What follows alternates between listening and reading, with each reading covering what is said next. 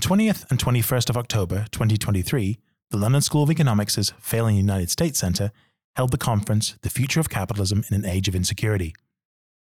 Bringing together leading scholars and analysts, the conference examined the effects of geopolitical turmoil, democratic discontent, anti-globalism, and technological change on capitalist economies.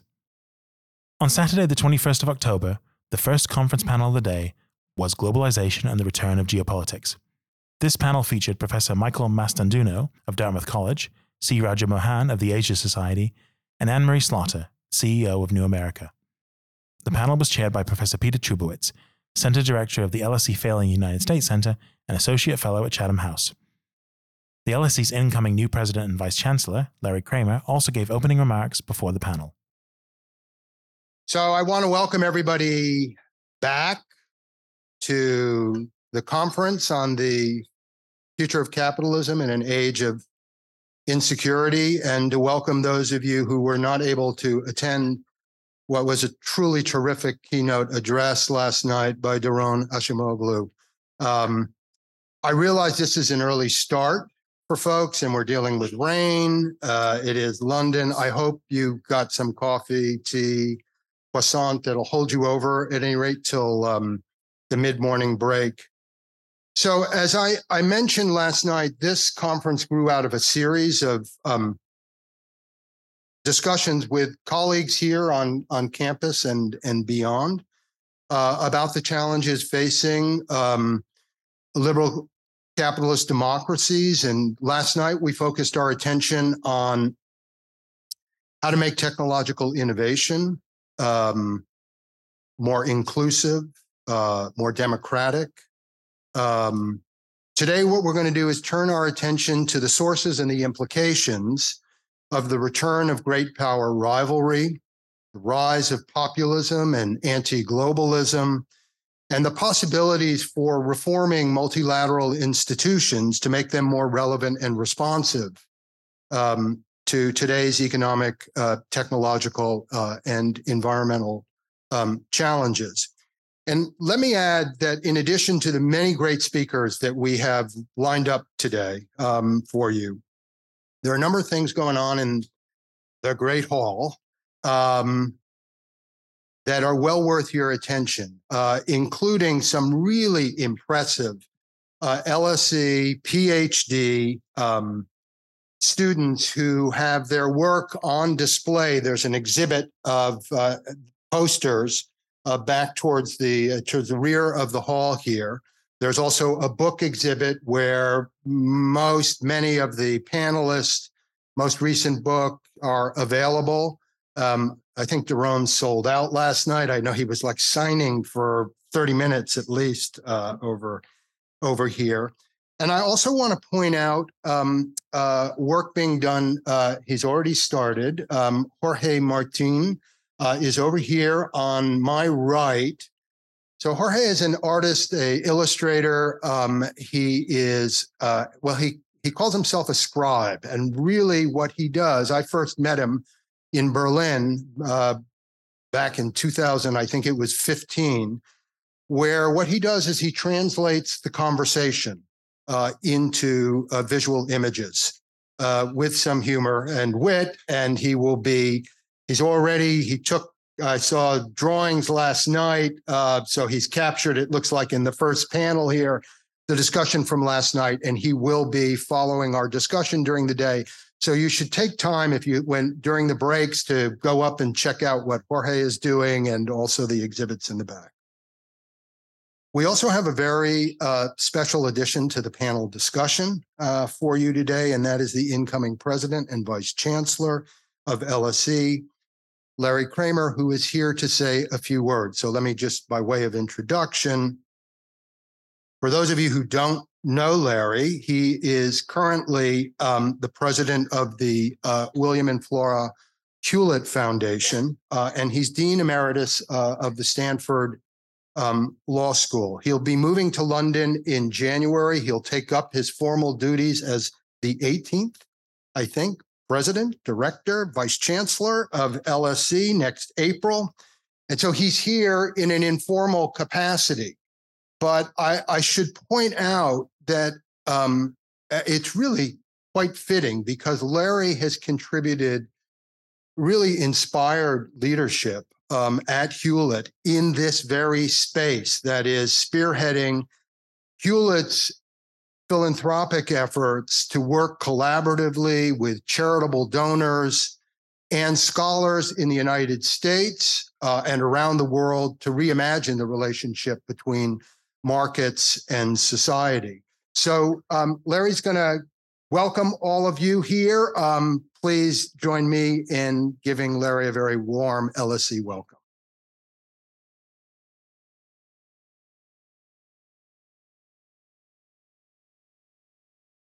So thank you. And I will say this is a little unexpected. Perhaps it shouldn't have been completely so, but it was last night that I learned that I was actually yesterday at lunch, I saw Daron and he said, "Oh, I'm looking forward to your talk." And it was like, talk? So fortunately, just a couple of remarks. So let me start by just saying it is actually really wonderful to be here. And I'm really looking forward to being here full time, which will happen soon enough. I'm also really, really delighted to have the chance. This was just a coincidence, but to be here for this particular conference. Partly because I think the importance of this particular set of issues really can't be overstated.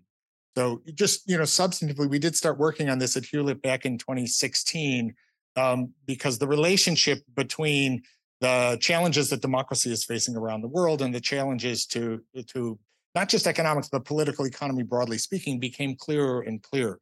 One of the really interesting things about what people now call neoliberalism has been the capture of the phrase capitalism, as if that very narrow, very particular version of capitalism is what capitalism is, and anything that is not that very narrow, particular version is somehow anti-capitalism or not capitalism. Whereas, in some ways, you'd almost want to drop the word capitalism and just think about free enterprise.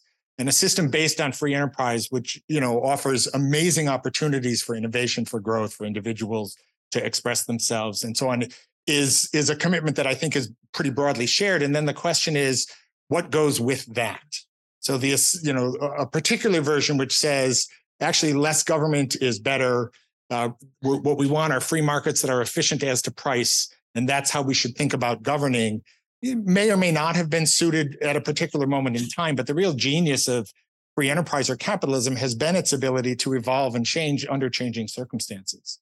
So, from that perspective, the mercantilism of the 18th century, the laissez-faire of the 19th century, the Keynesian system in the mid-20th century, and then the neoliberalism in the late 20th century were all versions of capitalism. FDR's New Deal is a version of capitalism. Social democracy in Scandinavian companies is a version of capitalism. And all of those systems, you have a basic commitment to free enterprise and then an interrelationship with government that's designed to address the various issues that you may have in a society. So we're at a point in time when a system, as I said, that may or may not have been, let's just say, was appropriate at a point in time in the sense that people embraced it and felt like this was the best way to advance their interests, clearly is not working today. And the question is, what comes next? How do we preserve the fruits and benefits of free enterprise in a way that also distributes its fruits more justly and fairly, in a way that recognize how individuals are not just out for themselves, but see themselves as parts of communities in a way that distributes then across communities and eliminates some of the particular barriers that communities have faced and so on. So that's what this work is all about. Oh, and we have to, by the way, do all that within ecological limitations, that the problem of climate and the shortages of fresh water and the challenges to biodiversity all present on it. So that is a cluster of problems. And what's, to me, really amazing is that is also what the London School of Economics is about addressing. And so the opportunity to come here was very much driven by the excitement of being at a place where, giving away money is fun. Don't get me wrong, but the chance to really be part of the people who are doing the work, who are doing the thinking that will help develop the ideas that help us address these problems is really a special opportunity. And this university in particular, because of what it is, because of the nature of its faculty and student body, it is the most truly global university in the world. Because of its location in London, which is sort of the center of the world. My friends in New York might want to argue with that, but I think they're wrong. And I say that having lived in New York for many years, is really something both special for a person like me to have the chance to participate in it, but for all of us to help figure out how to do that and have this university do what it can do. And I will say, so this is then not just a problem of economics, it is a problem to be addressed by the social sciences broadly. And it is not just something for LSE. One of the other interesting things as I think about this is you have a cluster of universities here, all of which are at the center of these debates. So you have clusters of related work at Oxford, at Cambridge, at SOAS, at UCL. And that makes London, potentially at least, the global center for really rethinking the most important problems that the world is faced by challenges. So a conference like this, which I hope is just the first of many, is really the place for us to begin the kind of rethinking. And I'm really excited to be here and hear what people have to say. So thank you all, and I look forward to working with everyone.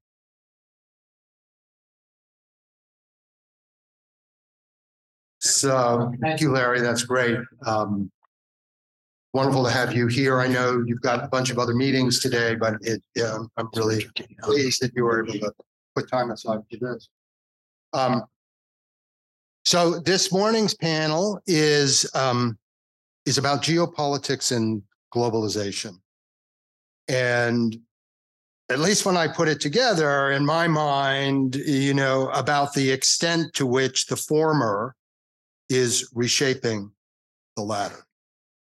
Now, if you proposed a panel discussion on this topic 30 years ago, people would have thought you were off your rocker, or they would have wondered maybe what you were smoking. At the time, the prevailing view in academic and I think in policy circles as well was that great power rivalry was a thing of the past, that in a world free of kind of Cold War competition, the commitment to open economies, institutionalized cooperation, multilateral governance would deepen and spread as countries deprioritized their national political interests in the pursuit of economic prosperity. Well, that was then. Today, things look different. Great power rivalry has returned. Countries that once prioritized openness and global efficiency are increasingly putting the emphasis on control and global resilience, from immigration controls to industrial policy to supply chain reshoring. There is a kind of renewed emphasis, I think, on building greater independence and resiliency. What's less clear is where this kind of geo-economic landscape, what it will look like, and what steps I think can be taken to mitigate the worst effects of greater international fragmentation and volatility on economic growth and social well-being at home, and to avoid, as I mentioned last night, a kind of headlong race to the bottom at a time when other transnational challenges, climate, pandemics, food shortages, cry out for attention. So the purpose of the panel today is to try to take stock of where we are in this moment, in this time of change, and how to think about the geopolitical and transnational challenges that we're somehow going to have to manage and to navigate. And we are very fortunate. We got a great lineup here of speakers to help us get some leverage on these big questions. Briefly, they include, to my left here, Anne-Marie Slaughter, the CEO of New America in Washington, D.C., former dean of Princeton School of Public and International Affairs, and the former head of the policy planning staff in the U.S. State Department. Michael Mastanduno at the end, the Nelson Rockefeller Professor of Government at Dartmouth College, who has written trenchantly about the relationship between economics and security. And I would say he was doing it and writing about it when it wasn't so fashionable to write about it. And rounding things out is C Raja Mohan, who is a senior fellow with the Asia Society Policy Institute in Delhi. He's a visiting research professor at the National University of Singapore, and he's a very widely read columnist for India Express, where he writes about geopolitics and many other things. So it is great to have all three of you here. Here's the game plan. I've awarded each one of them 15 minutes each to to lay out their thoughts about geopolitics, globalization, social well-being. And then what we'll do, and we're going to go in the order that is on the website. So we're going to start with Mike will kick things off, then we'll turn to Raja, and then Anne-Marie, we'll turn things over to Anne-Marie. We'll go there for about 45 minutes and then give or take, and then we will open it up for discussion. So Mike, the floor is yours. I think what we agreed is that everybody would speak from up here, and then we'll run the discussion from down here.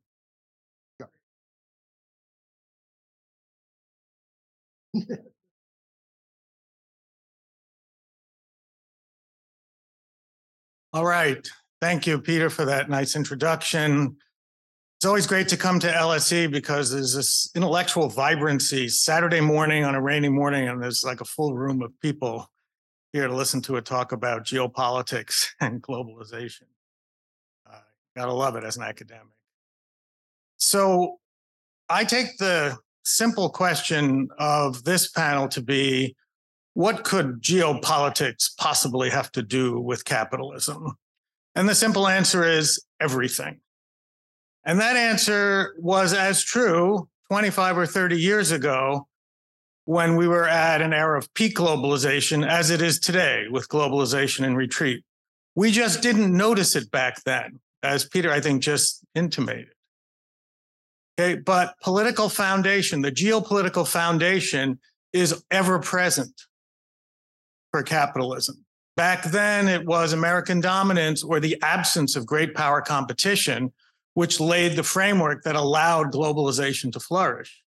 Today, it's the return of great power competition that has led us to a world of economic nationalism and geo-economic competition. So this argument that security is related to economics, that geopolitics is the foundation for the world economy, is not only a recent one, it goes back even 200 years. I mean, it was this true in the 19th century when British dominance laid the foundations for the first great era of globalization, when British-German competition in the late 19th century led, as Hemingway might have said, first gradually, then suddenly to the end of globalization. And obviously it was true after the Second World War, when American dominance first during the Cold War in the western half of the world economy, and later when a big geopolitical shift took place and the Soviet Union collapsed more globally, when American dominance was related to what we considered this sort of 70 or 75-year run for free market or globalized capitalism. Okay, so that's the first most important point to think about how these two things are related. Geopolitics is always a driver of the world economy. Now, let me say a little bit about how we got recently from the 30 years, right, from there to here. That is a complicated story. It has both domestic and geopolitical drivers.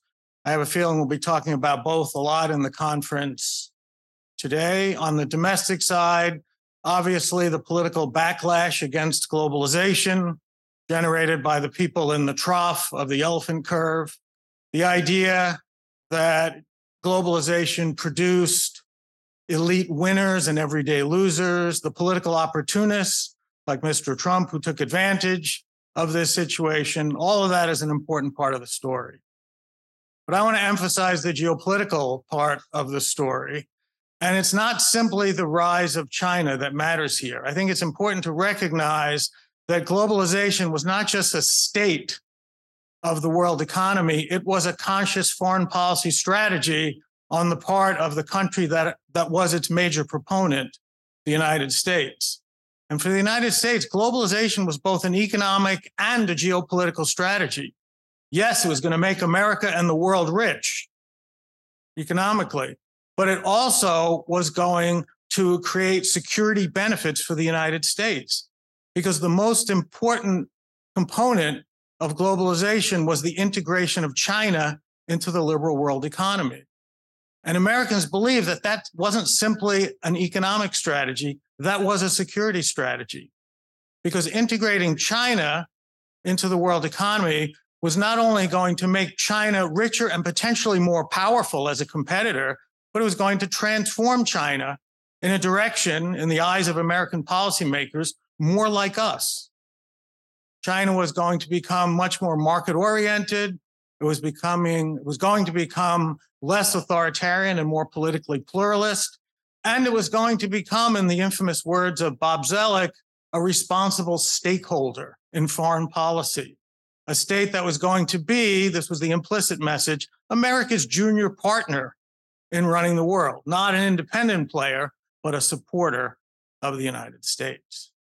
Now, this vision was not just a one-off from one American administration. This was a 25-year bipartisan consensus, stretching from the first George Bush through Clinton, through the little shrub, the second George Bush, right, all the way through Barack Obama.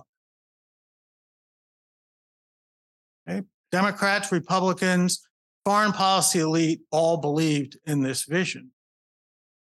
Then they seem to have woken up one day around 2015 and 2016 and recognized that it didn't really work.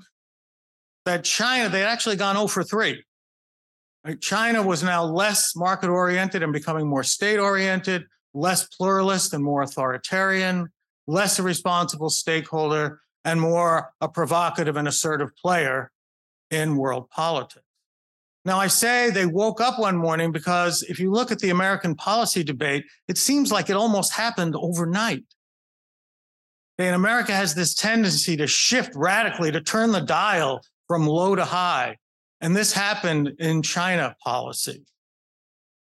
Everyone now agrees in the foreign policy establishment that China, which used to be a partner that needed to be integrated, was now an adversary that needs to be isolated and contained. That, too, is one of the few things that Democrats and Republicans, who can't agree on anything in Washington, that's one of the few things they agree upon. Okay, and as I say, this is a pattern in the United States where foreign policy shifts decisively as a result of a perceived security threat. The last time we saw it was before and after September 11th, 2001, where American foreign policymakers before that thought about the world as a peaceful and prosperous and relatively benign place where time was on America's side. The world was moving in America's preferred direction. After September 11th, oh my God, the world's on fire. Time's not on our side. We're facing existential threats from terrorists with weapons of mass destruction and rogue states, and we have to go fight 2 long wars in order to protect ourselves, right? A huge shift that took place almost in that case, literally overnight. Now, this kind of shift in American security policy today has had profound implications for how American leaders perceive the world economy. And the reason is very simple. China is a very unusual type of challenger to the United States. Unlike the Soviet Union, or arguably even Nazi Germany, which stood outside the world economy that the United States was part of, China is embedded within it. China is an adversary within the house, within the liberal world economy. Okay? And that has had profound implications for how the United States thinks about the world economy.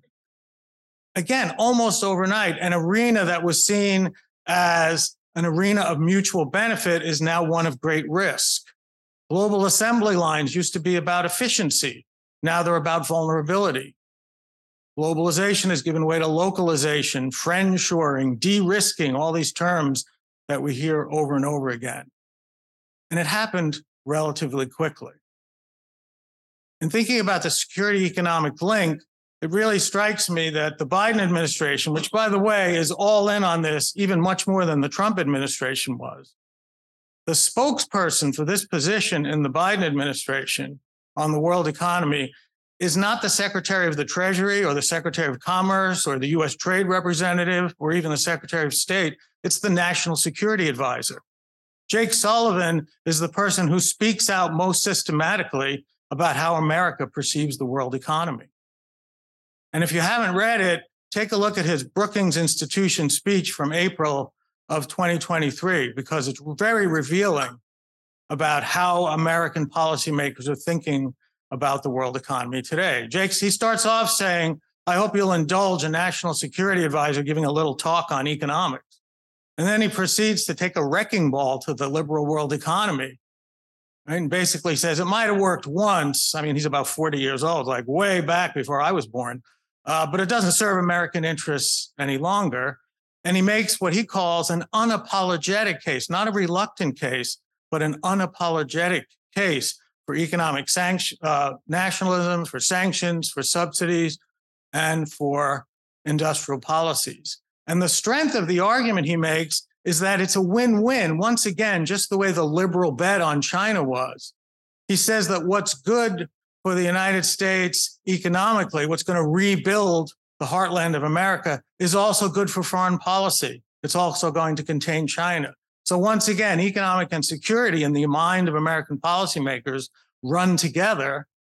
A foreign policy for the middle class, in Biden's famous phrase, is an argument that says what the United States does to contain China economically is also something that's going to be good for the United States domestically. So that's where the United States is. China has gotten to the same place, what the Economist magazine calls homeland economics very recently. China's gotten pretty much to the same place for somewhat different reasons. I think you can trace China's move in this direction back to the financial crisis, where they started to realize that maybe the United States, which almost wrecked the world economy, couldn't be trusted to provide the collective goods they'd come to depend on. And obviously, as growth slowed in China, Xi Jinping decided that the better strategy for China was not to try and find ways to accelerate growth, but to make sure that control was consolidated even at the expense of higher growth. And there's also the argument that has to do with moving up the value chain. For all of its success in the liberal world economy, China was kind of trapped at the lower end of the division of labor, right? A global assembler where it wanted to move up the value chain to areas of high technology, hence Made in China 2025. And of course, there's a geopolitical interactive effect where the United States, having targeted China and having tried to now thwart China's rise, has led China and just reinforced, in China's view, the idea that we, if not have to go it alone, have to really depend much more on indigenous technology and indigenous development than we had thought so previously. So where we are now is in a really extraordinary phase historically. We haven't been here in 200 years. And that phase is, I would describe this way. For the first time in 200 years, we have the major powers, the engines of growth in the world economy, enthusiastically embracing economic nationalism. Certainly didn't see that during the 19th century, even during the Great Depression. Economic nationalism was reluctantly embraced by Britain, right, which tried very hard to get back on the gold standard and play its traditional role. And it was reluctantly embraced by the United States in too little, too late fashion. Okay, today we see something very different. We see the unapologetic embrace of economic nationalism. Jake Sullivan, in that Brookings speech, said that he wanted other states to join the United States in this economic nationalist quest. He specifically pointed out to Europe, we need your help. We need you to join us in containing China and developing resilient supply chains. And I think Europe will move in this direction, not because of that reason, but for their own reasons. One, because they're competing as the third largest economic bloc with the United States and China. And secondly, because American economic nationalism is actually targeting Europe. And you see this in the Inflation Reduction Act, as in other pieces of legislation, the CHIPS Act. Okay, so let me, in order to stimulate the discussion, let me raise three major questions that I think arise out of where we are today. The first is, do economics nationalist strategies work? Are they effective? Okay. Liberalism had a lot of faults. Yes, it created inequality, but it also brought hundreds of millions of people out of poverty, right? The very top of that elephant curve. Can economic nationalism generate economic growth? Or is it going to stifle economic growth? It's a big question. Can it actually create less inequality, or will it exacerbate inequality by having governments funnel subsidies and other kinds of economic benefits to preferred political actors? We have a whole set of questions. Can governments pick winners? All those questions are critical looking ahead, given the kind of commitments that major powers have made. Second big question is, can the world economy be made safe for economic nationalism? You know, the last experiment with economic nationalism during the 1930s did not end well. It was a war of all against all. It was not rule-based. Big question today is, can economic nationalism, and I think Peter Trubowitz mentioned this at the outset, can it be moderated? Can it be mitigated? Can the institutions that were created for another era, like the WTO, be adjusted in order to moderate and regulate economic nationalist competition? And then the third big question I'd ask is, what about the global South, where most of the world's population lives? What are they supposed to do in this kind of world? Well, Jake Sullivan's very optimistic. He says in the Brookings talk, you can subsidize too. That's fine. Go right ahead. But can they really? Can you compete in a subsidy war with a country that has a printing press? The reserve currency status of the United States makes it very easy for the United States to conduct this kind of strategy. It's not as easy for countries elsewhere in the world. And emerging economies have depended and have fought for decades for the more advanced economic world to open its economic markets, precisely the kind of markets that are not likely to be opened when one pursues a foreign policy for the middle class. I think it's very revealing that the United States in the Biden administration actually put forth an alternative to the Trans-Pacific Partnership. It has some title I can't even remember, Asia Pacific, IPEF, right, IPEF, very catchy, IPEF, Asia Pacific Economic Framework. That's it, it's a framework, right? Well, as I understand this framework, the United States is saying to its East Asian friends, we have some things we need you to do. We need you to join us in cutting China out of global supply chains for security reasons. We need to up your environmental and labor standards because those are important things to us. And in return, we're going to give you nothing because we can't afford to open markets. In fact, we can't even afford to call this a free trade agreement because we're not allowed to talk about trade anymore. So please cooperate with us, but there's really nothing in it for you. There's a real question here of what kind of consequences the global South will face in a world of economic nationalist competition. Okay, last point about overcorrection. I made a comment earlier about how in the security arena, the United States tends to overcorrect, to go too far in the other direction. I fear the same thing is happening in American economic strategy. I mean, think about this. The 1970s were the era of stagflation, slow growth, inflation, high unemployment. What was the solution? Get government out of the way. The Thatcher Revolution, the Reagan Revolution, the Washington Consensus, deregulate, privatize, open markets not only in trade, but in finance, see the Asian financial crisis. That whole strategy was in some ways an overreaction to what we saw in the 1970s, destroy safety nets. Now we have a backlash against globalization, and I think the temptation is to move, again, overcorrect in the other direction. Forget about liberalism. It doesn't work anymore. What we need is economic nationalism, subsidies, industrial policies. Okay? The real danger we have today is, I think, states may get a little too enthusiastic, a little too unapologetic about the correction, and they may overcorrect. And I think that's the challenge that we face today. Thanks.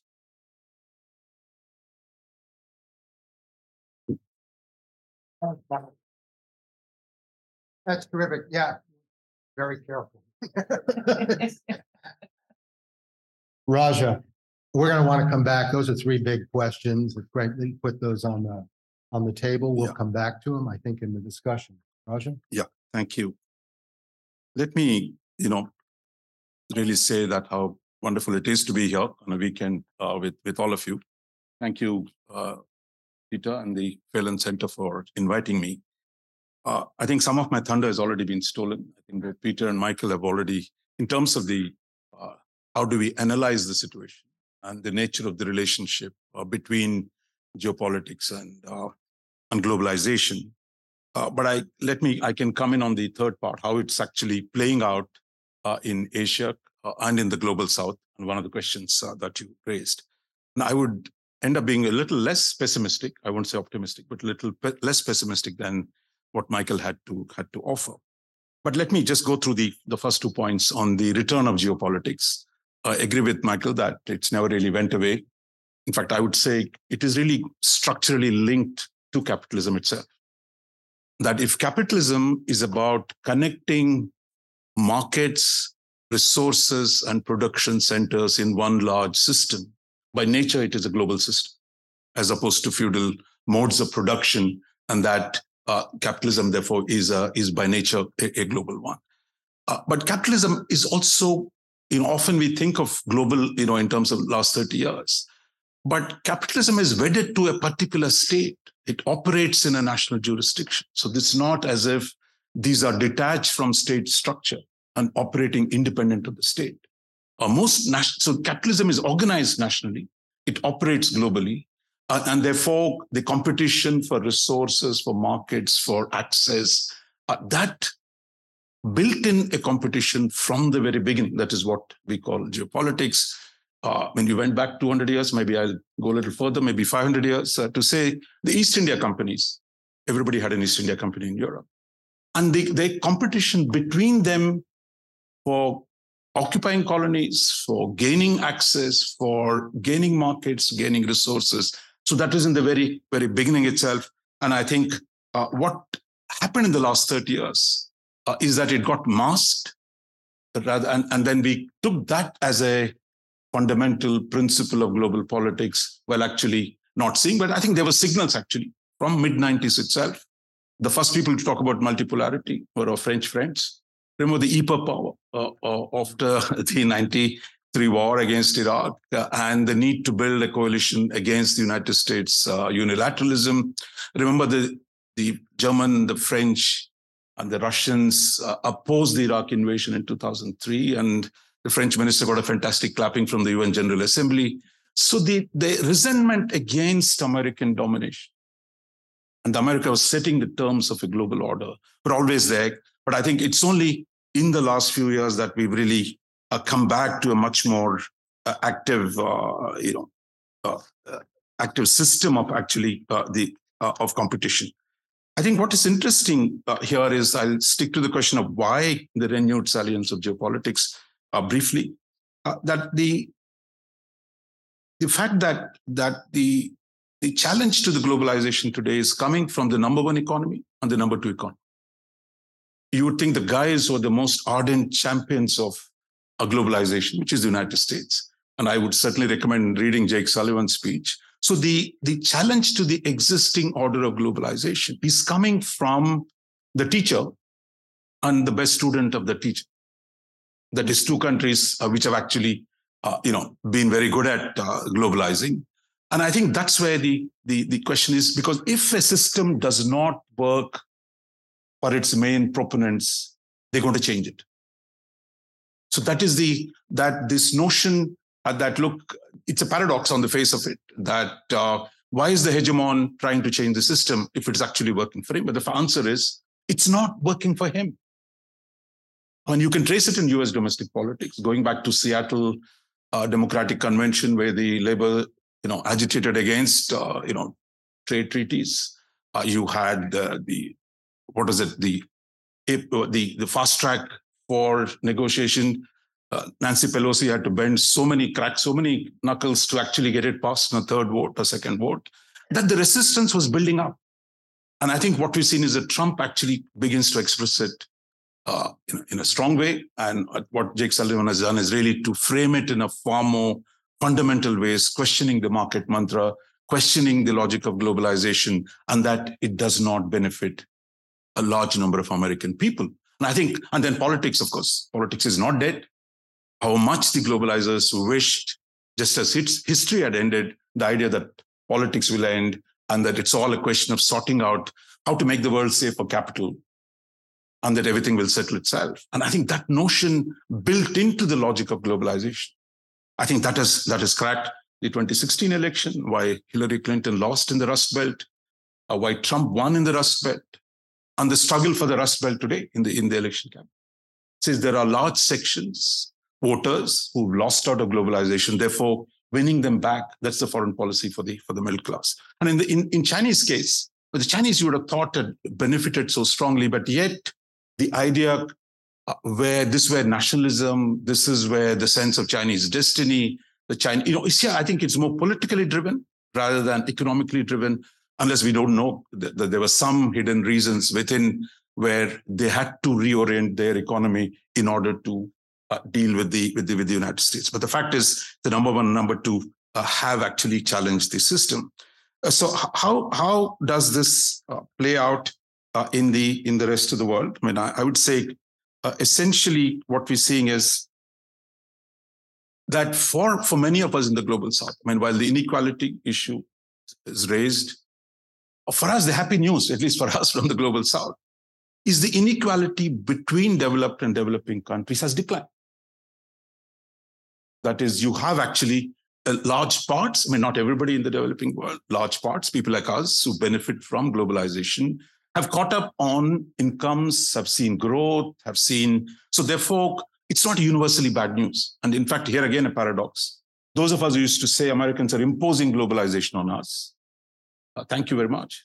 It's really done well for a lot of us. And today we are shocked. The guy who was imposing globalization on us is now saying, sorry, I was wrong. So don't take it too seriously.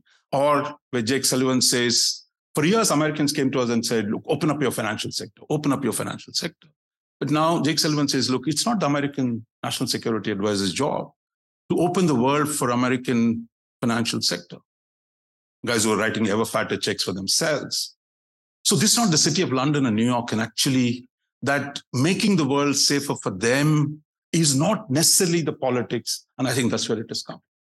So I think that's where the big change that has taken place, and we need to come to terms with it. For us in the developing world, for us, globalization has been a good feature, but it's also about rewriting some of the rules that we are dealing with today. And I think that's where the two aspects that have come together, which leads to a more optimistic view.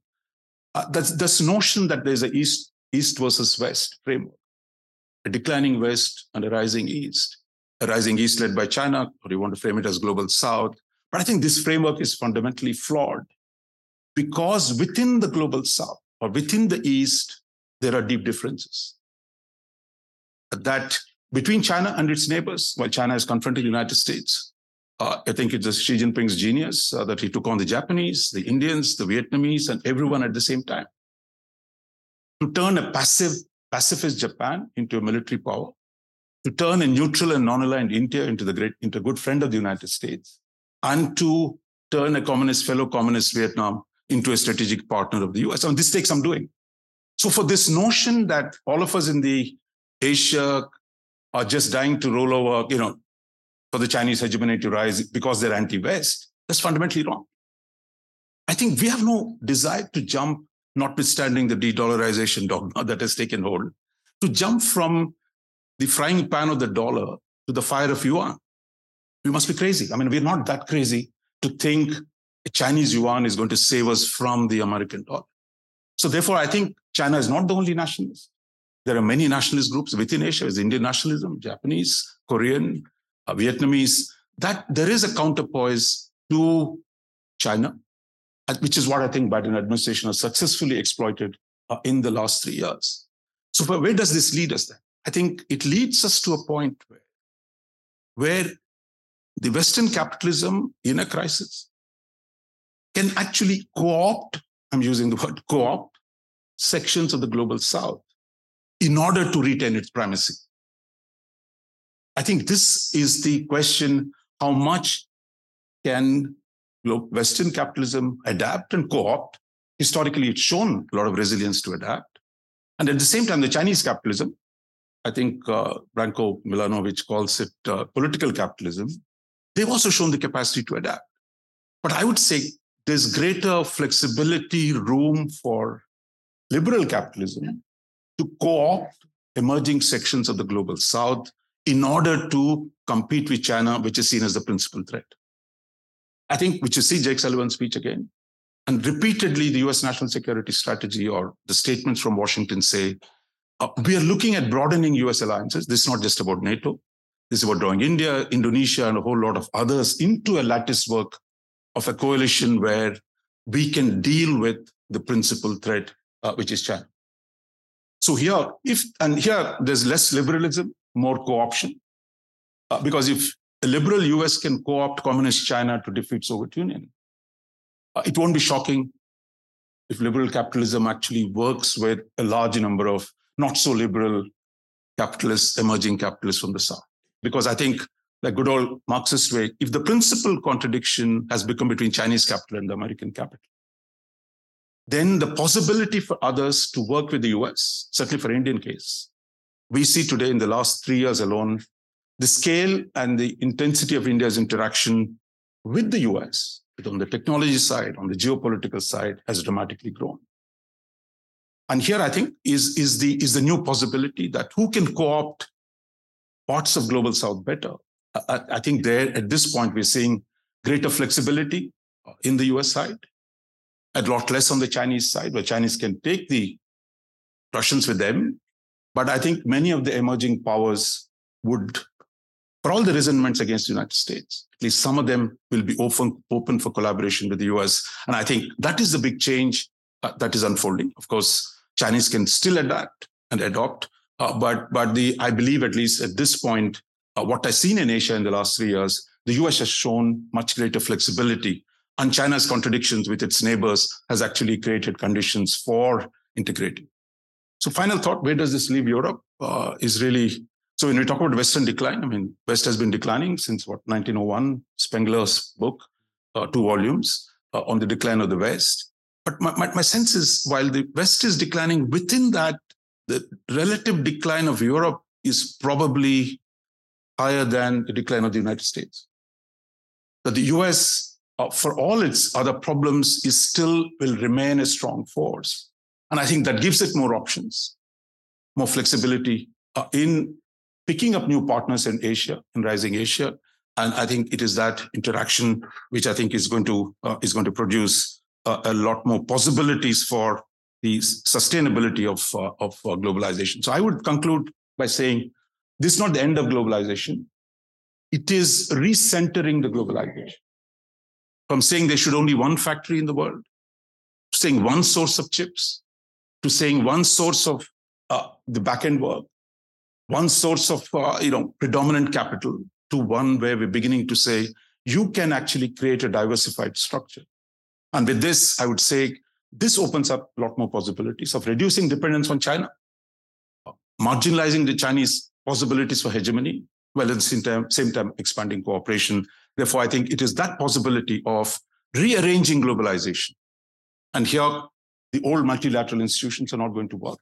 And I believe like-minded coalitions, cross-cutting coalitions between North and South, which are more likely to succeed rather than the familiar West versus non-Western institutions, because a lot of us in the non-Western world are prepared to work with the West, provided the West is prepared to engage on a mutually beneficial, productive basis. So we're saying we're open to negotiation.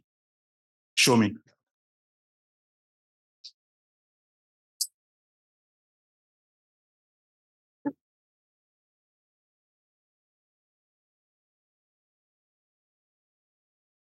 Should be fine. We're fine.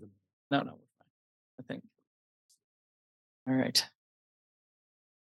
So thank you, and I'm privileged to go third, to have been able to hear both those presentations. I'm going to definitely take us in a quite different direction. I will say before I jump in that I hope we'll be able to discuss one of Raja's last points, which is the point I'm almost always on, which is the US decline is not as great as the European decline. The Europeans are always in decline. That is a staple of any conversation like this. I don't agree. I think that Europe is more important to the US right now than it has been pretty much in any point in the last 30 years. But we'll just put that on the shelf and return to it. I want to start by investigating the question or the sort of premise of the panel, the return of geopolitics. And I want to ask, what does it mean to say that geopolitics has returned? I think that really means that the US now feels challenged again, and it didn't for a long time. And it really, Michael, you were honest to say geopolitics is great power competition. Right? It's not the competition of states around the world. It is great power competition. If you look back and you think, well, when were geopolitics sort of at bay? And again, Michael, you said this, it's when you have a dominant hegemon and then effectively you can have for many countries in the world, they still thought geopolitics were very active. Russia did, China did, Iran did, many African countries did. So we're really talking about the rise of the return of great power competition. It's also true that for the aughts and part of certainly till the Trump administration, geoeconomics were sort of more salient than geopolitics. That's in part just because of the tremendous private sector globalization until 2008. But then again, in early Obama, it comes back. A lot of that is also the tremendous rise of the tech companies and the globalization of Facebook. You have to remind, you all barely remember this, but Facebook didn't exist in the early aughts, or not in the way it did. But essentially, we were thinking far more about geoeconomics.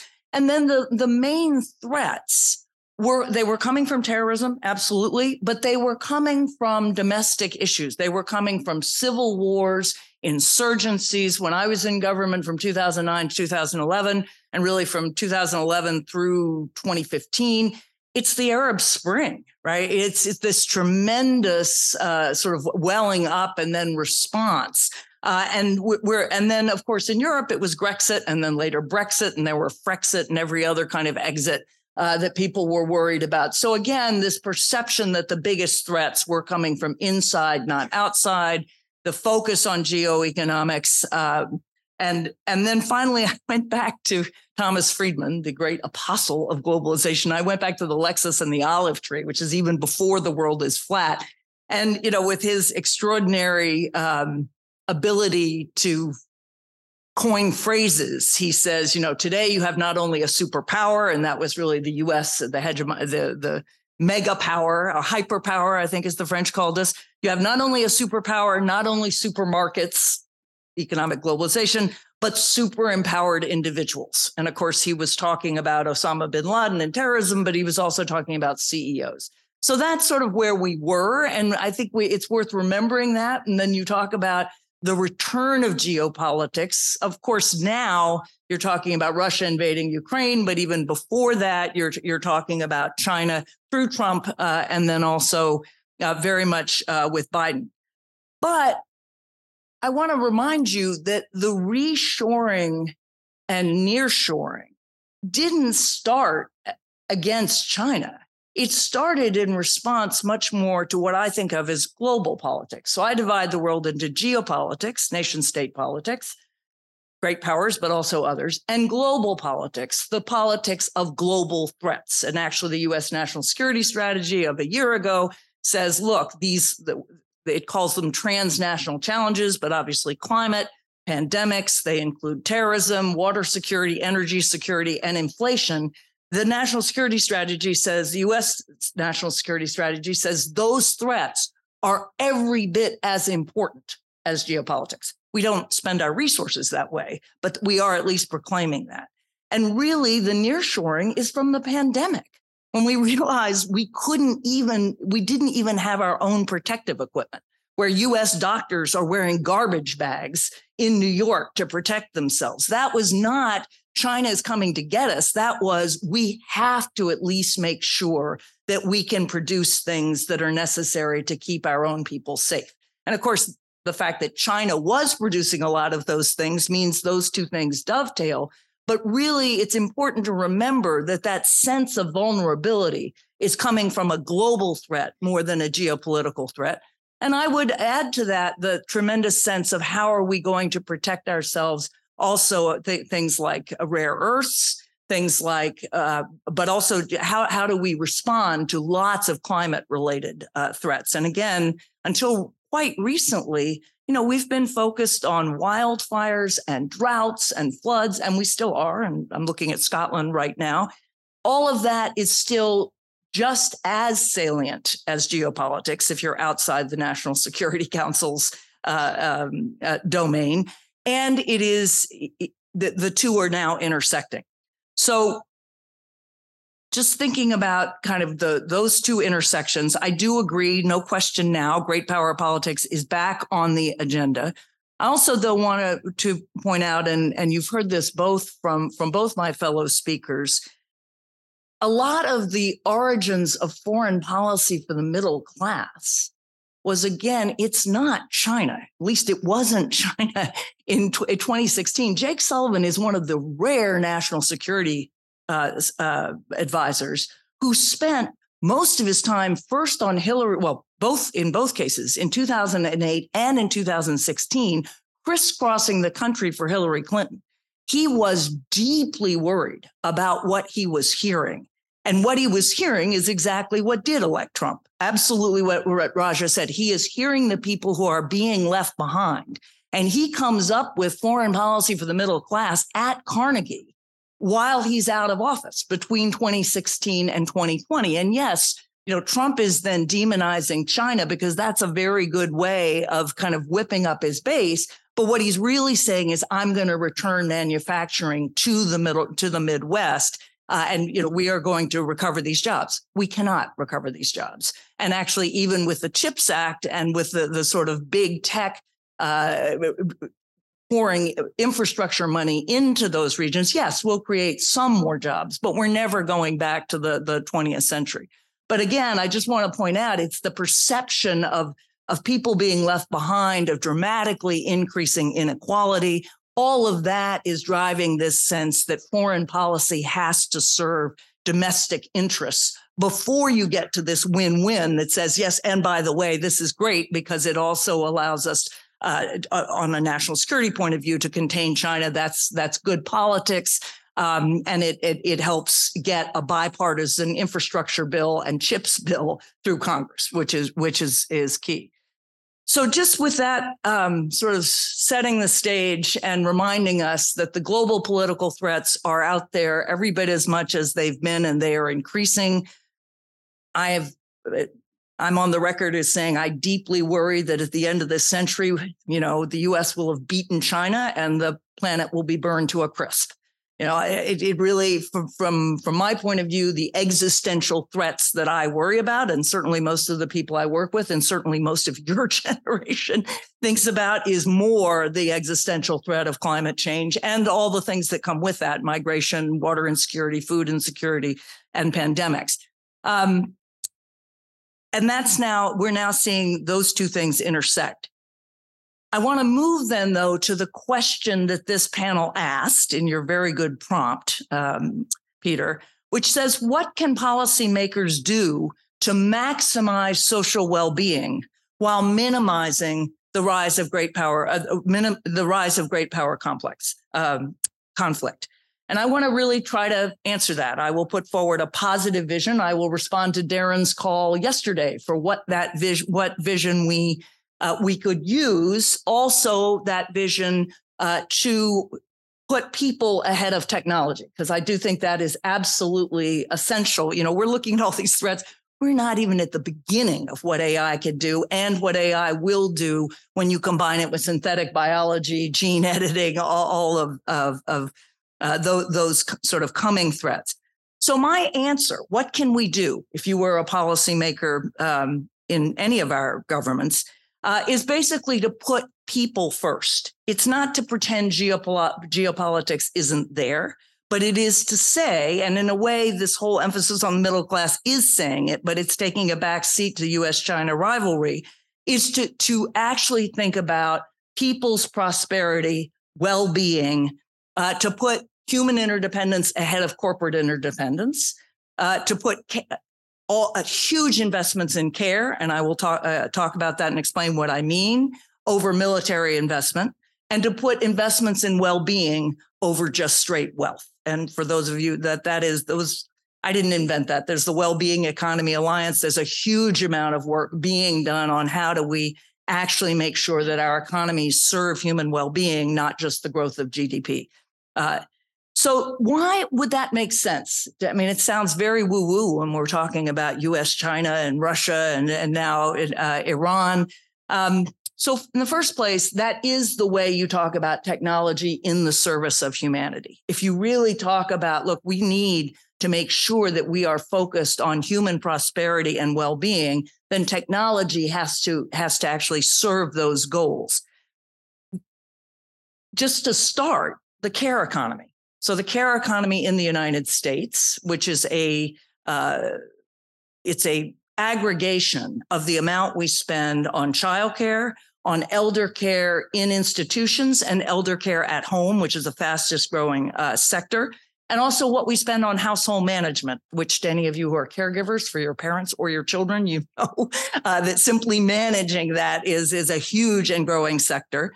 It's also driven by employers who are now offering increasingly 40% are expanding or adding care benefits. So there's a very large care economy. It's only going to grow as my generation. I'm a boomer and I'm born in 1958. That's the height of the number of people born in the baby boomer generation. So as we age, we need more of all of this. So you've got that straight care economy. And then you have what I call the care plus economy or the relationship economy.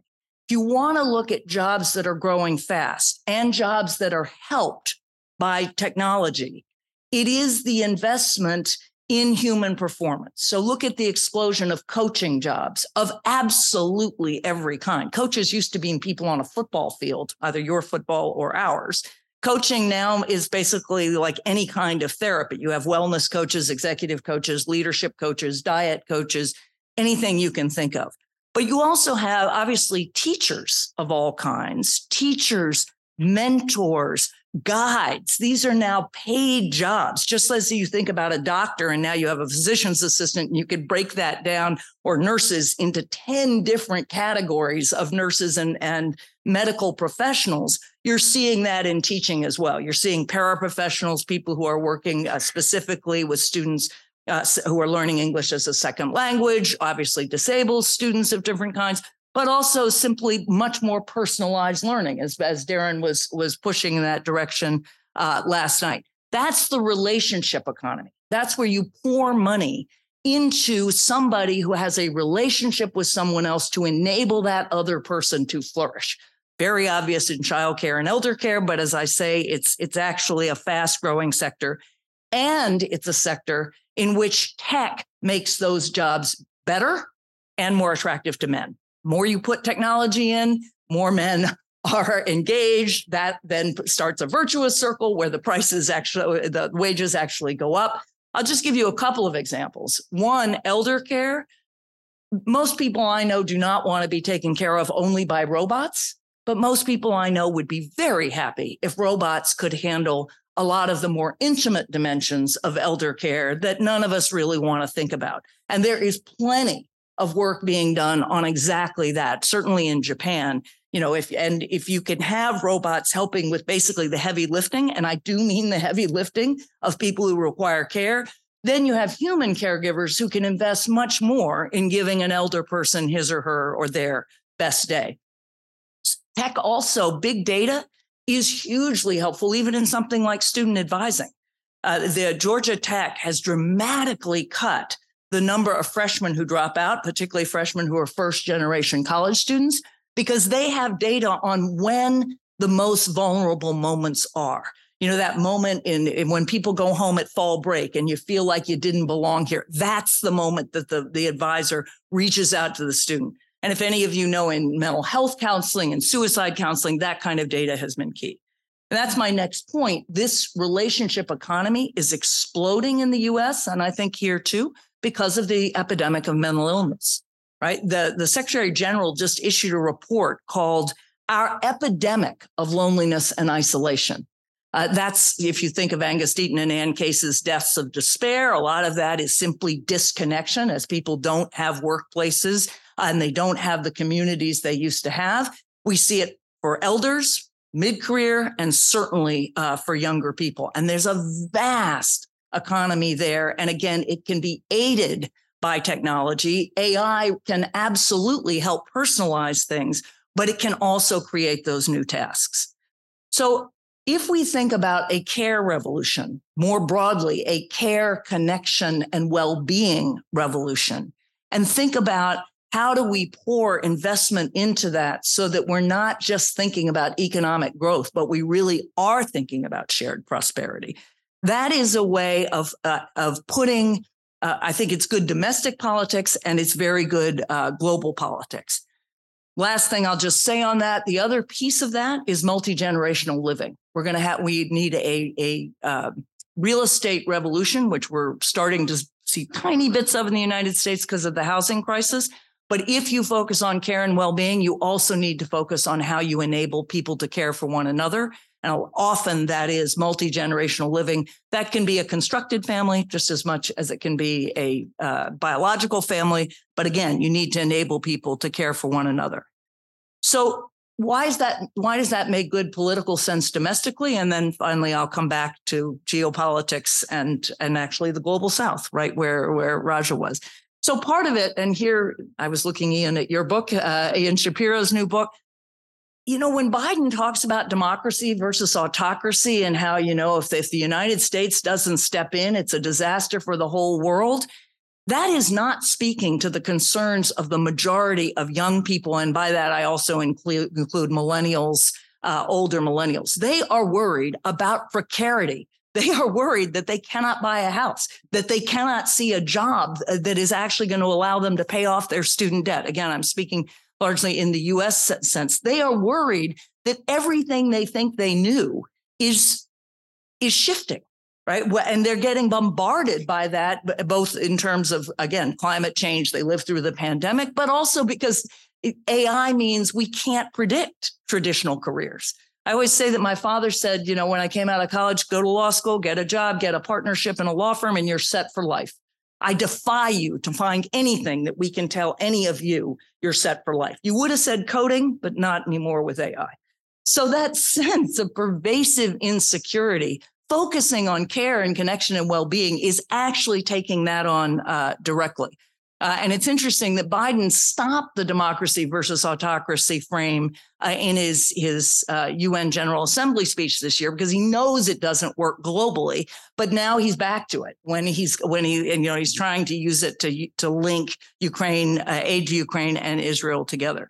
So it's very good for young people. It's very good for old people. We need care and we will invest in it. And part of the problem in the US is we vote for elder care and not for child care, which is a big problem. But we are certainly all supportive. It is a much more positive vision for tech. And indeed, people like Reid Hoffman, who co-founded Inflection AI and is on the Microsoft board. It's not an accident that it's called Copilot. That is exactly this vision of AI amplifying humanity. So it works for tech. It works for some parts of the right. If you're really trying to create some new coalitions, obviously the right has been the party of family values. Lots of people don't like my vision of what family values looks like. But again, investing in education, in care, in the revolution in healthcare, and then the relationship economy, it at least offers some opportunities there.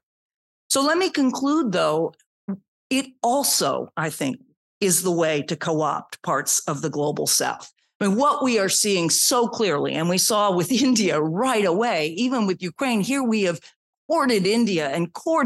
And, you know, then General Petraeus says he's talking to the Indian foreign minister, Minister Jaishankar, and he says, General, you know, you're a member of the Quad, and he's talking about the Russian invasion of Ukraine, and he says, you have to choose, right? You have to line up with us against Russia. You can't sort of still be buying, actually increasing your buying of oil and gas from Russia when you're with us in the Quad. And Foreign Minister Jaishankar says, General, we have chosen. We have chosen India. That is what I see in the global South. It's absolutely not East-West versus global South. It is a lot of countries that have now, who are prosperous enough and who have benefited enough to now say, we are pursuing our own global interests, and our global interests are the development of our people.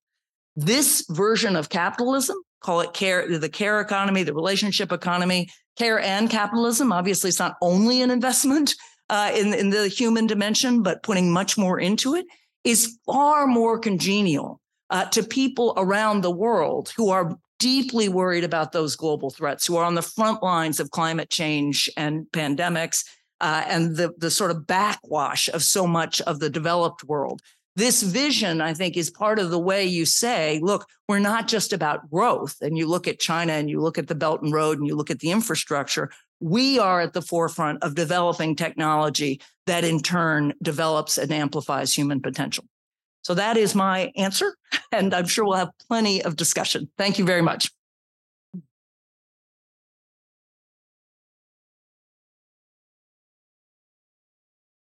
Thanks. Wow, three really terrific presentations. Sure, there's going to be plenty of questions here. I think I have a question for two things I'd like to kind of draw out. One, maybe to pick up on Mike's point at the very end of his presentation about the danger of overreach, of overcompensation, the term that you used, overcorrection. And I was thinking about this, and I think this actually goes to a point that Raja was raising as well. I mean, to the extent that, let's say, the United States goes down this path of economic nationalism to deal with the challenges posed by China, it seems to me that the risk there is, one of the risks is internal tension within America's own alliances. And so to me, the IRA,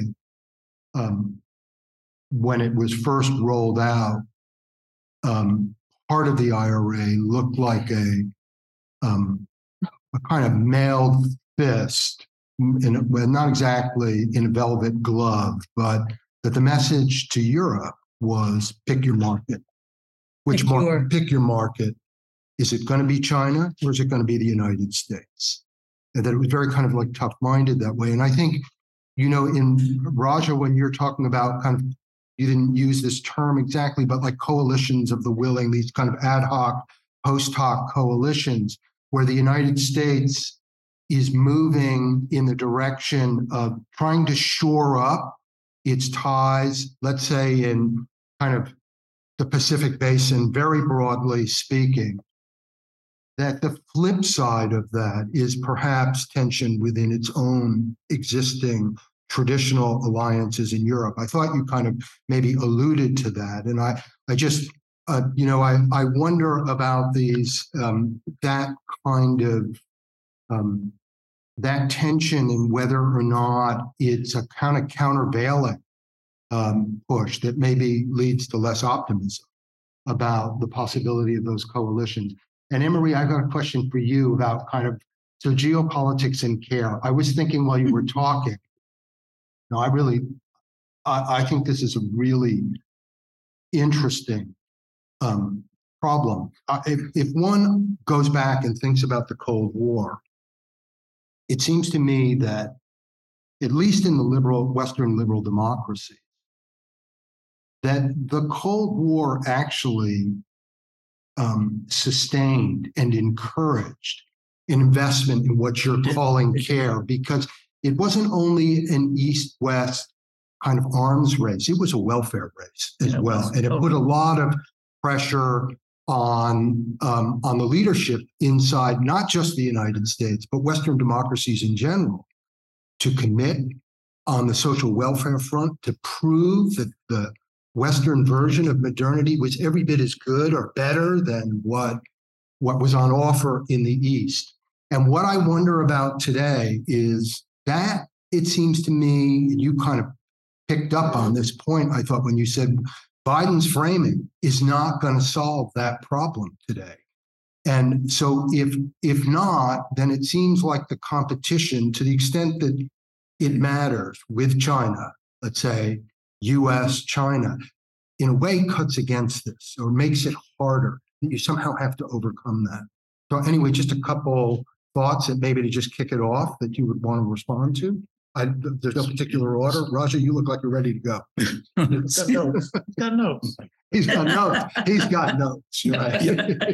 I think the question you asked about, does American economic nationalism undermine the traditional coalition between US and Europe, right? I mean, there I would say, I think it brings us back to the fundamental, relationship between geopolitics and globalization, that because Europe has a danger on its frontier, that I think it is under some pressure, if I will, to work with the United States, notwithstanding the range of differences. And I think that's exactly what happened in the 1945, that these were advanced capitalist countries, but they were not in a position to defend against a threat in their midst.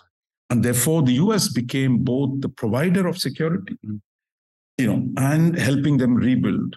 And I think that relationship, we thought the tensions on Russia or the gas pipelines over China market, all these come. But at the end of it, thanks to Putin here, his genius, like Xi Jinping, has, I think, left Europe with not many options. But there are divisions, clearly. Yeah. Von der Leyen is accused of being pro-American agent, while the French and others will say, look, we must have more autonomy. But I think structurally, the dependence, they need to work with the United States.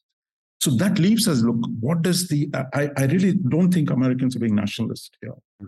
Because I think using the word nationalism, protectionism, in a way, is a kind of a priori, pejorative terms of seeing what they're doing, that they're actually saying, rework the globalization format, to decenter it away from China, create alternative markets, share technology, but they're encouraging American chip companies to go into India, or they're encouraging India to develop, jet engine technology. So I think it's not that they're simply shutting the doors. They're actually reworking their friends and allies and expanding the partnerships in order to create a more effective coalition. So I think this has a chance of working. And on the Cold War thing, I just wanted to say, welfare, that it is because of the pressure of the Soviet Union and the power of Marxism, socialism, communism in the middle of the 20th century, that the Western capital had to adapt. Because without that, there would be no welfare state. I think today, if the Chinese threat is that serious, some way of managing your own domestic polity, as well as your coalition with your Western allies, that also becomes important. Who wants to? Emery, do you want to jump in? Sure. On either question. Yeah, no, just a word on the European. I do want to say there. I think that's right, that obviously the Russian invasion of Ukraine has pushed Europe and the United States much more closely together. And even, the howls of protectionism and economic nationalism with the IRA, our Infrastructure Act, have abated, because the forum, the U.S. European Trade and Technology Forum, is actually working these things out, even on tech as well. I think, though, there are two things. One, you are seeing the right-wing populists, and we'll talk about this at the next panel. They are pushing really hard against aid to Ukraine, just as U.S.'s right-wing populists are. And we're in Berlin at the moment, everybody we talk to, they're looking at the polls. We just had Doug Soskas come and tell us that, there were 2 scenarios under which Trump won and one under which Biden won. And there, the Europeans are thinking we have to have both more defense, but also our own relationship with China. Because if Trump comes in, we are not going to be pulled in. So just those 2 points. On the welfare point, you're absolutely right. It's interesting. In the 1950s, I started my career as a law professor. One of the biggest areas of law you could specialize in was labor law. Mm-hmm. Now, labor law is a total backwater now, or at least it was until about 5 years ago. But it was because, of course, unions were important because we were competing with the Soviet Union and we had to show that our workers had power as well. So I do think that's right. The question is, how do you position this? I mean, right now, the Chinese, believe much more in their government. They have much more trust. They're happier overall. How do you position it so that you can show that under our system and with our technology, going back to Darren's point yesterday, we're not using our technology for surveillance. We're using it to amplify human capability and well-being. And we have a vision of taking care of one another. And there, China is very vulnerable because, of course, the immigration trends in China and the one-child policy, they do not have people to take care of one another. I think there is a vision there. And again, you can hear me as I shift between care and connection, which is the answer to loneliness and isolation, and well-being, which is a sort of the broader term. But they are all deeply interconnected. And if we can combine them with technology and investments, not just in chips in the Midwest, that's fine, but real investments in education and healthcare, then I think we've got a much better story. Right? Yeah, the first question you raised is an important one here. And I think what I would say about it is, look, no one wants to choose between the United States and China. You look around the world, you look in Africa, Europe, Southeast Asia. It's a nice world if you can have economic relations with both. And if you're a little bit worried about one of them, you got an insurance policy in the other. That's a good world to be in. So a U.S.-China competition that's ramping up, I think, is both threat and opportunity for the rest of the world. The threat is an obvious one. The Prime Minister of Singapore said it in 2018. The world is moving to a place where we may have to choose sides. We hope it doesn't happen soon, right? If you're a small, vulnerable state, you really don't want to have to choose. If you're a little bit of a larger state, like India, maybe the global south is a pretty diverse place, you have an opportunity to play these two off against each other, both of whom are wooing you for different reasons. I spent some time in Tanzania recently, and their position was, please don't make us choose. Don't put us in this position. The Chinese are investing a lot here. Frankly, we don't like them very much. We need the West here too. But if you're not here, we don't have a choice. So I think there's really also an opportunity for Western and in particular American diplomacy. I think John Eichenberry may talk about this later on, but there's this sense that there's an opportunity to make some concessions and do some things, not necessarily to pull states into your coalition, but to give them the kinds of things they need, not simply the kinds of things you need from them. And I think this is an opportunity for both the U.S. and China. And I think the U.S., if it plays it right, can do well with this. Raj made that point well. Yeah. Let's open it up. I'd like to take questions. I want to start with the person in the back here with it looks like a white blouse. Yeah, right there. I can't see from here. I know I had that problem last night too. So, right. And then we'll come down over to here. Right. I'm going to cluster. We'll take a few questions. Okay. Yeah. Go ahead. Hello, my name is Joelle. I'm a master's student here. My question is that a lot of U.S. strength comes from the fact that the dollar is the world reserve currency. However, there has been a trend of de-dollarization. And so if BRICS were to create a shared currency, what would that mean for the U.S. economy and for geopolitics? Okay. Well, let's go to the individual right here on at the end, right in the bluish sweater. Right, and then we'll come down here. Yeah. Thanks so much. My name is Jörg. I'm a PhD candidate at the International Development Department. A short child. I've got a poster in the corner of everyone's in between sessions. The question I wanted to ask had to do with kind of Anne-Marie's pitch of kind of there's a future win-win, right? So investment in healthcare, in kind of social relations that benefits both the US and can benefit the global south. And that's the kind of pitch. This kind of win-win narrative, is there not a danger in overlooking the real disgruntled issues that people have with the kind of contemporary world we live in, right? I mean, I think of South Africa, a big question for us has been the fact that we couldn't get vaccines, right, during the pandemic. And that was the US supporting its own pharmaceutical bloc, you know, and protecting its citizens at the cost of external people. And it mimics in some ways what happened during the AIDS crisis. I mean, is the challenge here not that America can't continue to be a competitive hegemon unless it starts disciplining some of its own domestic actors and gives some things up? Thank you. And right down here. Yeah. Tom. Good morning, Tom Kern. I'm chair of the LSEU's International Alumni Association. Nearly 250,000 of us around the world, very certainly committed to the conversations here. I want to follow up on a point made by one of the panelists. China has made significant investments in its Belt and Road Initiative. The intent to establish greater partnerships, support a sphere of influence for China. How successful really has that been? Okay, so Raja, that seems to have you like all over it, and Emery, one was directed right to you, and maybe Mike, you might want to take the first question. Sure. Okay, why don't we start with you? Okay. On the question of the sort of durability of the dollar, one of the interesting things about structural power, and financial power is structural power, is it endures even while the country who owns it is abusing it. And I think one of the interesting things about the dollar is it's a very frustrating thing for those who want to move away from the dollar, because it is so embedded so deeply in both private and government networks that it's just very hard to do. It's not impossible.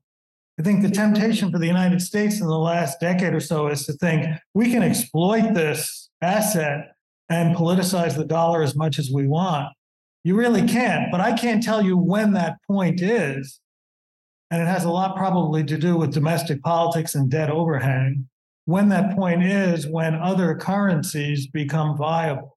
But the idea of simply creating another currency as an alternative to the dollar, that's very, very hard to pull off. Let's take them in the order they came. So let's go to you next. Great. So thank you for the question. And I have looked at your poster, and I recommend it on Botswana and diamonds, right?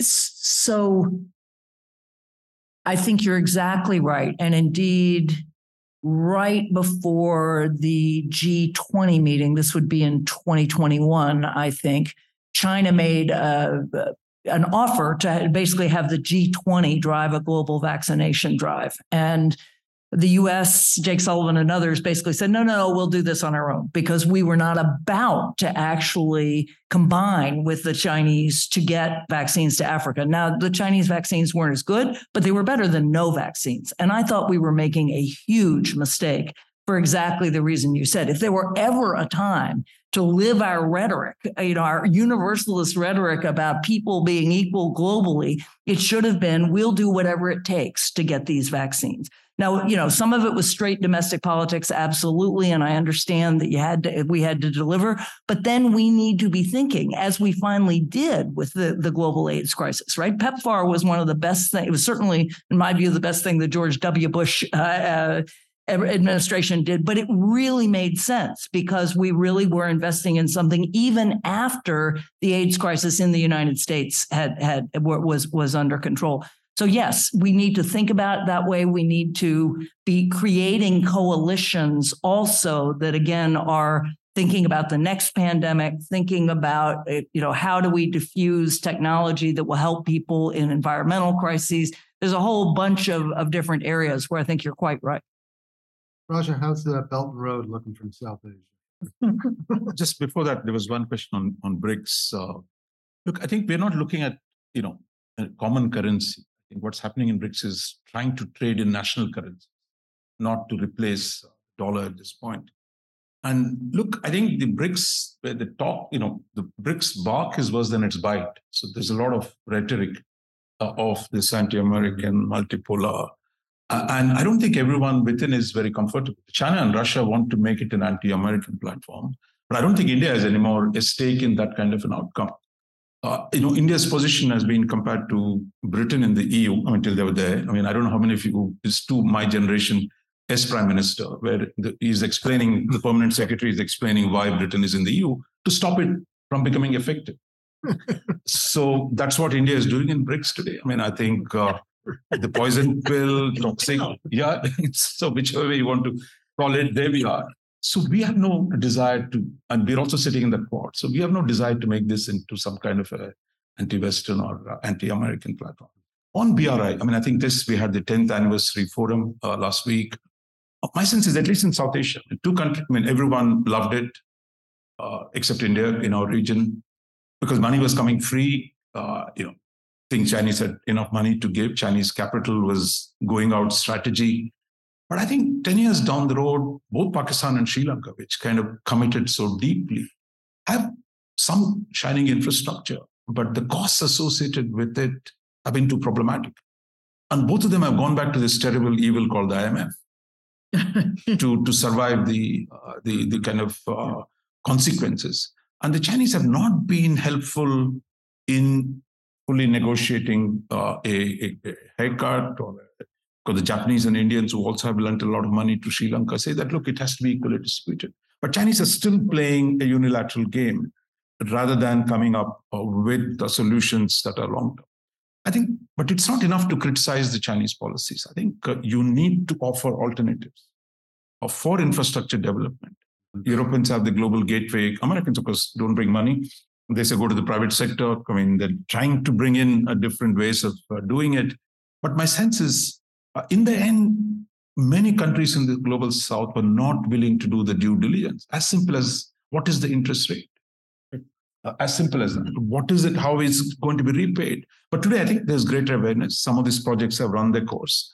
And some of the sinologists here might say, within China itself, there's a debate. Why are we throwing this money around in Venezuela and Pakistan when China itself needs more money? So I think we've seen the peak BRI. And I also believe Chinese are smart enough to learn. You see some of the languages changed. They're trying to rebrand it into more environmentally sustainable, etc. So I think if they become a normal lender, it's not a bad thing for the world. I'm going to steal a little time from the coffee break. You're getting started a bit late. So because we've got some questions over here. There was Lizzie, there's a question over here. Start there. Yeah. Yeah, I could.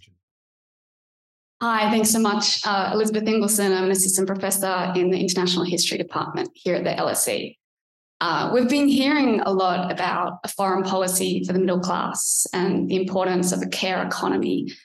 I wondered if you could speak, this is to the whole panel, about what kind of political changes and policy changes are going to be needed in order to create a capitalism that enables a middle class to emerge, particularly in a space such as care economy, where we know today that so many people working in those spaces are not treated or not provided with the sort of working conditions needed to even create a middle class. So is this a question of connecting not just geopolitics with industrial policy, but geopolitics with industrial relations? And how might that look like?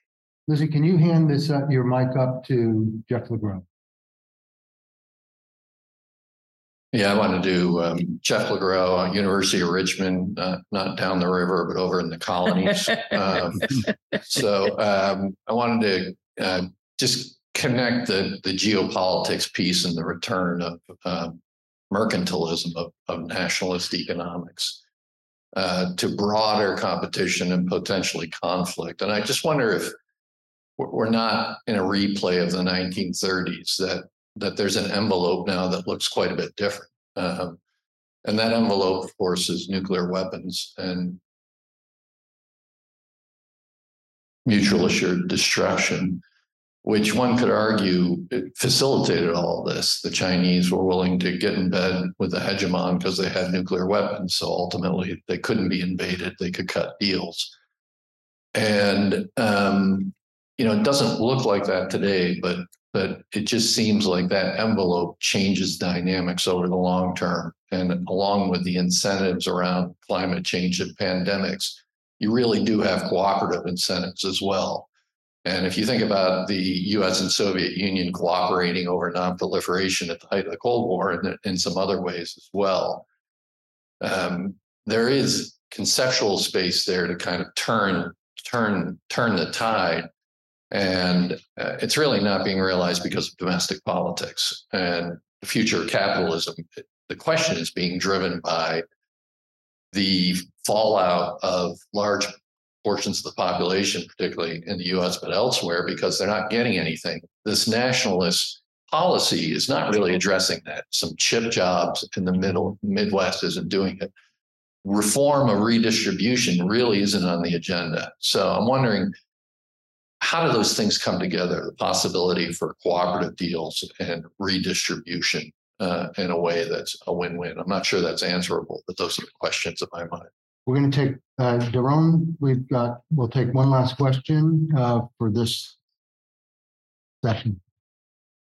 Thank you very much. It's a great panel, but I particularly enjoyed Anne-Marie's comments. But I want to push one more step beyond what you said, Anne-Marie. So I think it's fantastic to emphasize the care economy and the direction of technology like you did. I mean, that's been more than 25 years of my life. So I'm really delighted when people, including you, sort of now recognize, we don't have one type of technology. We have to choose the direction of technology, pro-worker, pro-capital, pro-different types of skills. But perhaps the vision that we need for globalization is also related. And I think you were dancing around this issue, which is there isn't one kind of globalization. I think the particular type of globalization that we developed and created a backlash is a particularly pro-capital and pro-large firm globalization that enabled them to sort of go around domestic regulations, really arbitrage cheap labor, avoid taxes. So can we develop a type of globalization that's complementary to your vision of where technology should go, that's more pro-labor, that helps different types of producers rather than just the large firms? And I think that would be, in my mind, the best remedy to the geopolitics dominating the globalization conversation. Of course, the Jake Sullivan speech, geopolitics, are going to be part of it. But I think if we have a better vision of globalization, it would really be very helpful. Thank you. So here's what we're going to do to kind of wrap up this. We're going to go in reverse order. So I'm going to start with Anne-Marie, and we'll go to Raja and Mike, and you can answer one of these three questions or answer a question you wish was asked. Well, I will sort of fuse the first Lizzie's question and Daron's question. And one I should have said when I was talking about the care economy, right now, just elder care, two kinds of elder care, child care, household management, that is $600 billion in the US, and that's bigger than the pharmaceutical sector. So we are talking big money, and it is going to increase. And so to your point about how do you create a political coalition, I'm thinking a lot about this, and partly I'm trying to find the right frame and where you plug in. But part of it is just, it's a place investors should invest, and it's a place that we need more startups. And so you try to build, support on Wall Street. Part of it, you again, as I said, older people for sure, parents for sure. And then sort of more broadly on the family, there are a lot of instrumental arguments, right? It's keeping women out of the labor force. That is hurting us. And then you can actually say that's hurting us in competition with others. So there are a set of arguments. You have to make them also working with unions, and unions often are not. I mean, the ones led by women, a little more, but this has not been where they are. So that's a very important question. And I do think, Daron, I think that's exactly right. You and I were talking at dinner last night about there is a vision of the sort of next version of the tech economy that is more small and medium-sized industry rather than these huge platforms. I think if you can push that, if you can also push for the U.S., as we become a country that does not have a white majority, which is already true of Americans under 18 and will be true of Americans under 30 in 3 years, we are a country that connects and reflects the whole world, or reflects and connects the whole world. And part of what I would be pushing is the globalization that is much more building on the ties of Americans to where they came from. I mean, it's not accidental that U.S.-European investment and trade is the thickest, arrow of any. But when we are 35% Hispanic, you're going to see that with Latin America. You're seeing that with the new African diaspora. So that is also, I would talk about a people-centered globalization. Right. Raja. Just a word about the care economy.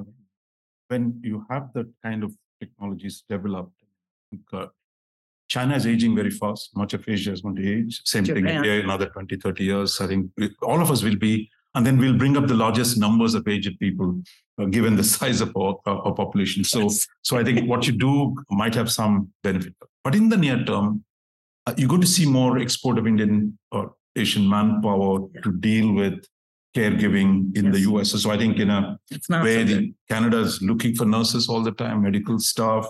So there is actually already a migration linked to caregiving, given the demand here.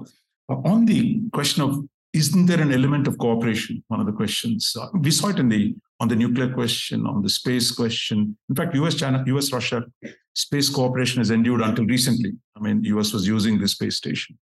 But my sense is it's becoming harder to do that under the current situation. Even with the AI, the latest proposals by Henry Kissinger and others looking for to talk to the Chinese. But the visions are so different at this point. I think bringing them together to a thing might be different. On the climate change question, I would say it's finally who breaks through in the technology side, because the differences on how to distribute the costs of dealing with climate change. That is the principal question. How do you change the nature of the relationship between energy and economy? And that, I think, I'm not a techno-determinist, but I think it finally has to come from new technological solutions. And once you do that, that is itself leading to geopolitics. Congo and cobalt. Just as East India companies fought for resources, you have the cobalt in Congo is an object of confrontation. It is a question of rare earths. So I think you're coming back to, even on a seemingly universalist collective good of managing climate change and EVs, that will take you back into geopolitics, which is, if Congo has a lot of those resources, how do you control them? Yesterday, China had imposed some sanctions on carbon, graphite, which goes into a lot of these things. So I think you can't separate them. And I'll just conclude, that also gives us agency. If Congo had good leadership, it can actually say, look, I got this vital resource and I can use this to build myself up. It's not a question of choosing then.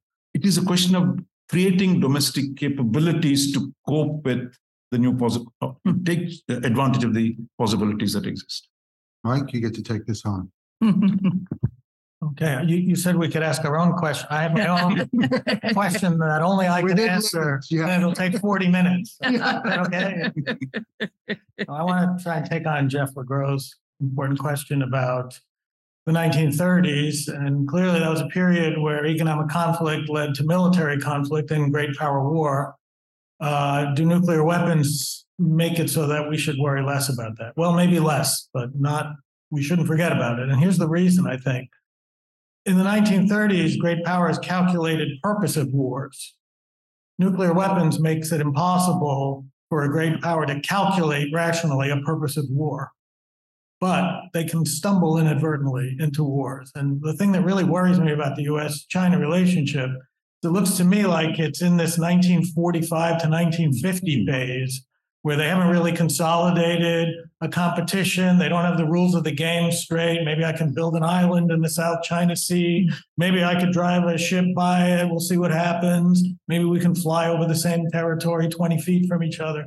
That's, I think, the more worrisome thing, that great powers can, even nuclear great powers, can stumble into a conflict that no one wants. I think we have to worry a lot about that. And to the extent economic conflict increases the incentives for that kind of risk-taking, I think we should worry about it. On that cautionary note, we're gonna tie this up. One housekeeping note. I only work here, and we're gonna take a break, and you need to be back in your seats in 15 minutes. Well, I'm gonna get in a heap of trouble so that we can start the next panel.